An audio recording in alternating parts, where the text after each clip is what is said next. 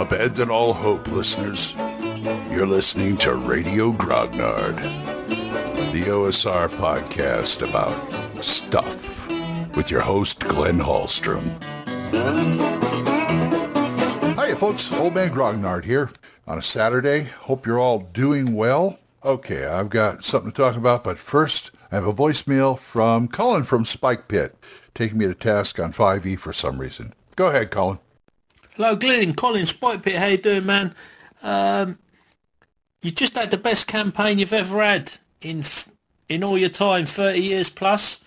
You've been playing 5e, and you say that system's not important, but I'm thinking perhaps you haven't quite given 5e the credit it deserves. I've been playing 2 years. I'm not totally in love with the system, but I think it's all right. It's got a lot of bells and whistles. It's not the easiest thing to GM. But, Tomb of Annihilation, Curse of Strahd, sounds like you had a really good time. Maybe 5e is just better than we're giving it credit for. There's a lot of OSR guys, they kind of do the 5e on the side, and I don't know, I just think perhaps it's getting shoved under the carpet a little bit by us old guys. And thank you very much for that voicemail, Colin. Well, I wasn't really ragging on 5e. I'm just trying to make a point that it doesn't matter what the system is, as long as everybody's having fun and it works, then I have no problem with it. It's just that I don't care for 5e. I will never run it.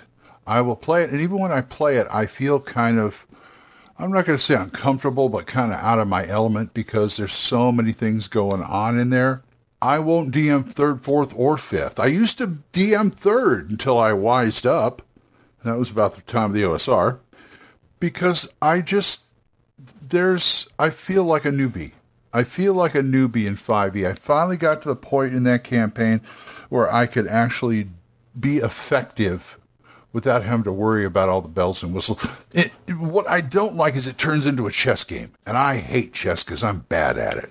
It's almost like, I don't mind making contingency plans and do tactics and things like that, but I always felt I had to think 5 moves ahead of the villain. And I can't do that.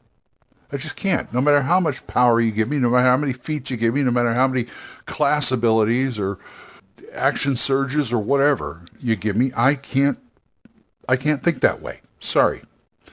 So that's what I don't like about 5e. And there's nothing wrong with me not liking it or somebody else liking it. I'm just saying that I was surprised that a 5e game would actually be one of the best campaigns I ever run. Although I shouldn't have been surprised the way I was talking. But anyway, I'm not ragging on 5e, all right? I have a certain amount of respect for it. But then again, I also have a certain amount of respect for 4E too, even though I can't stand the game because of what it did to bring people into the hobby, sort of. I think 5E does a heck of a better job. I have some respect for 3E. 3E because of the D20 license, which not only made it possible for third-party publishers to publish things for the game, but it opened the door to the OSR. So, okay, I'm not really ragging on 5e. I just don't care for it. What I rag on 5e is not the game itself. It's the people who are fanatical about it and won't play anything else. But that's another story. It's another story because I feel like I'm a person in a glass house throwing stones at that point. So we will save that for another episode. Anyway, thank you, Colin. Thank you for that email. And what I wanted to talk about was problem rules and systems.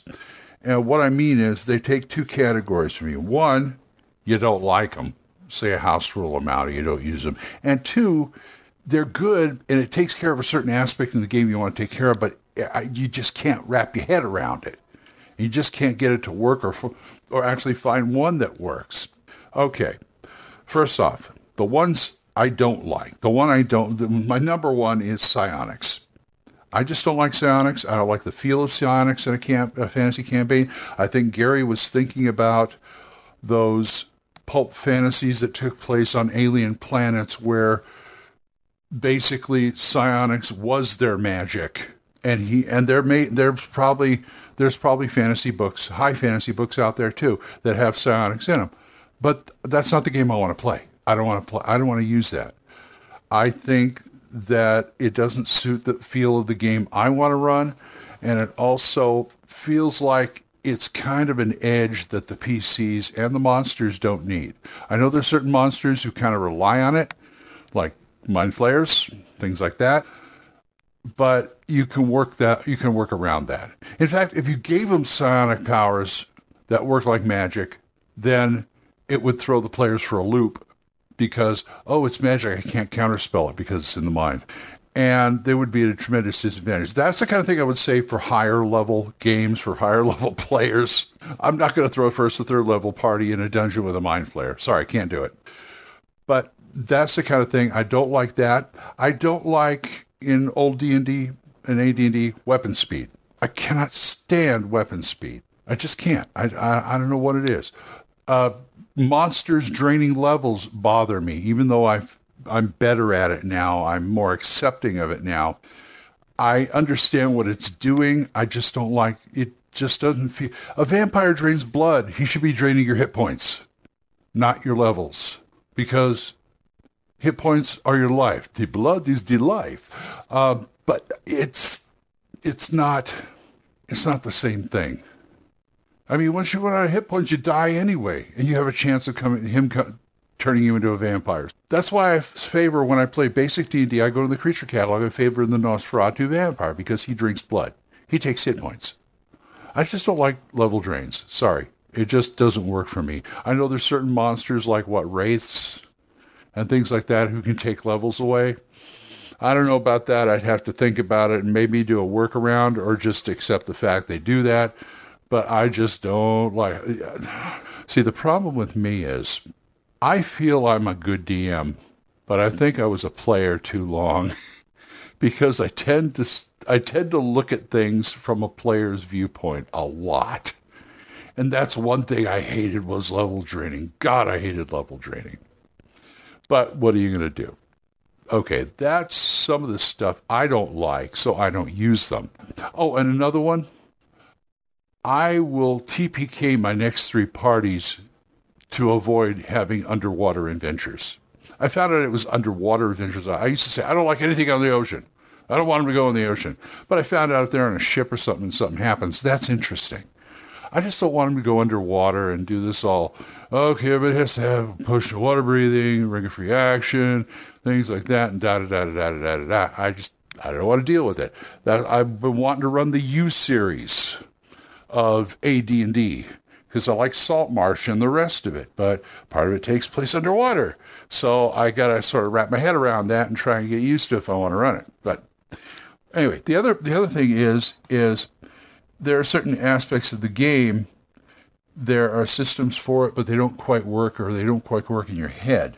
For instance, my big one is chases. And I'm not talking about just chases over the rooftop, although that can apply too. I'm talking about like car chases and wagon chases through the street, a runaway wagon in the middle of a village, or trying to catch the bad guy. They're up ahead and you're on horses, or even if you're going to, bring steam and clockwork, trains, trying to jump from a horse to a train and all that kind of stuff.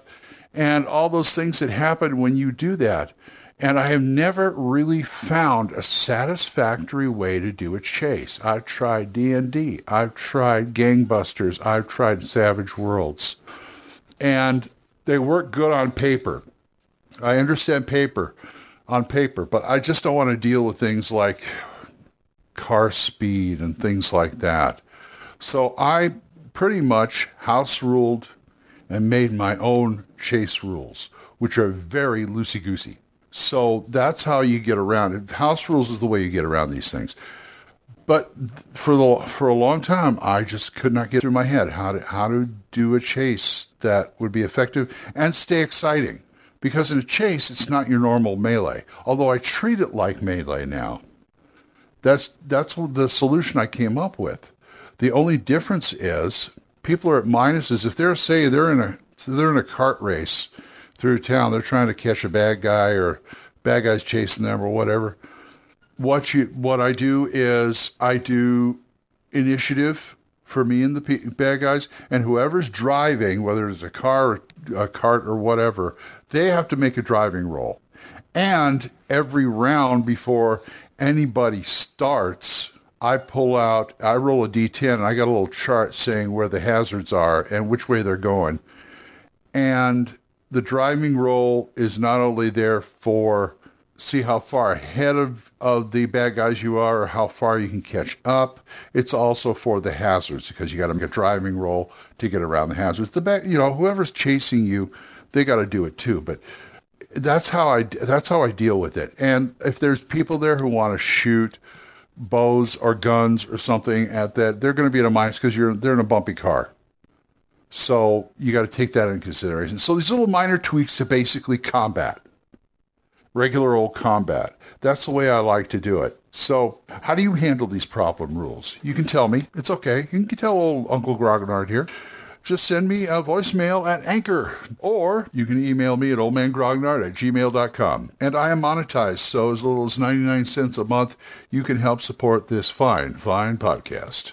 Okay, so I'm going to go start my day. So I hope you people have a great day. And until I see you next time, keep the dice warm, and I'll talk to you later. Bye-bye. Questions?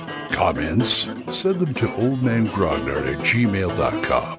We'll see you next time when Radio Grognard is on the air.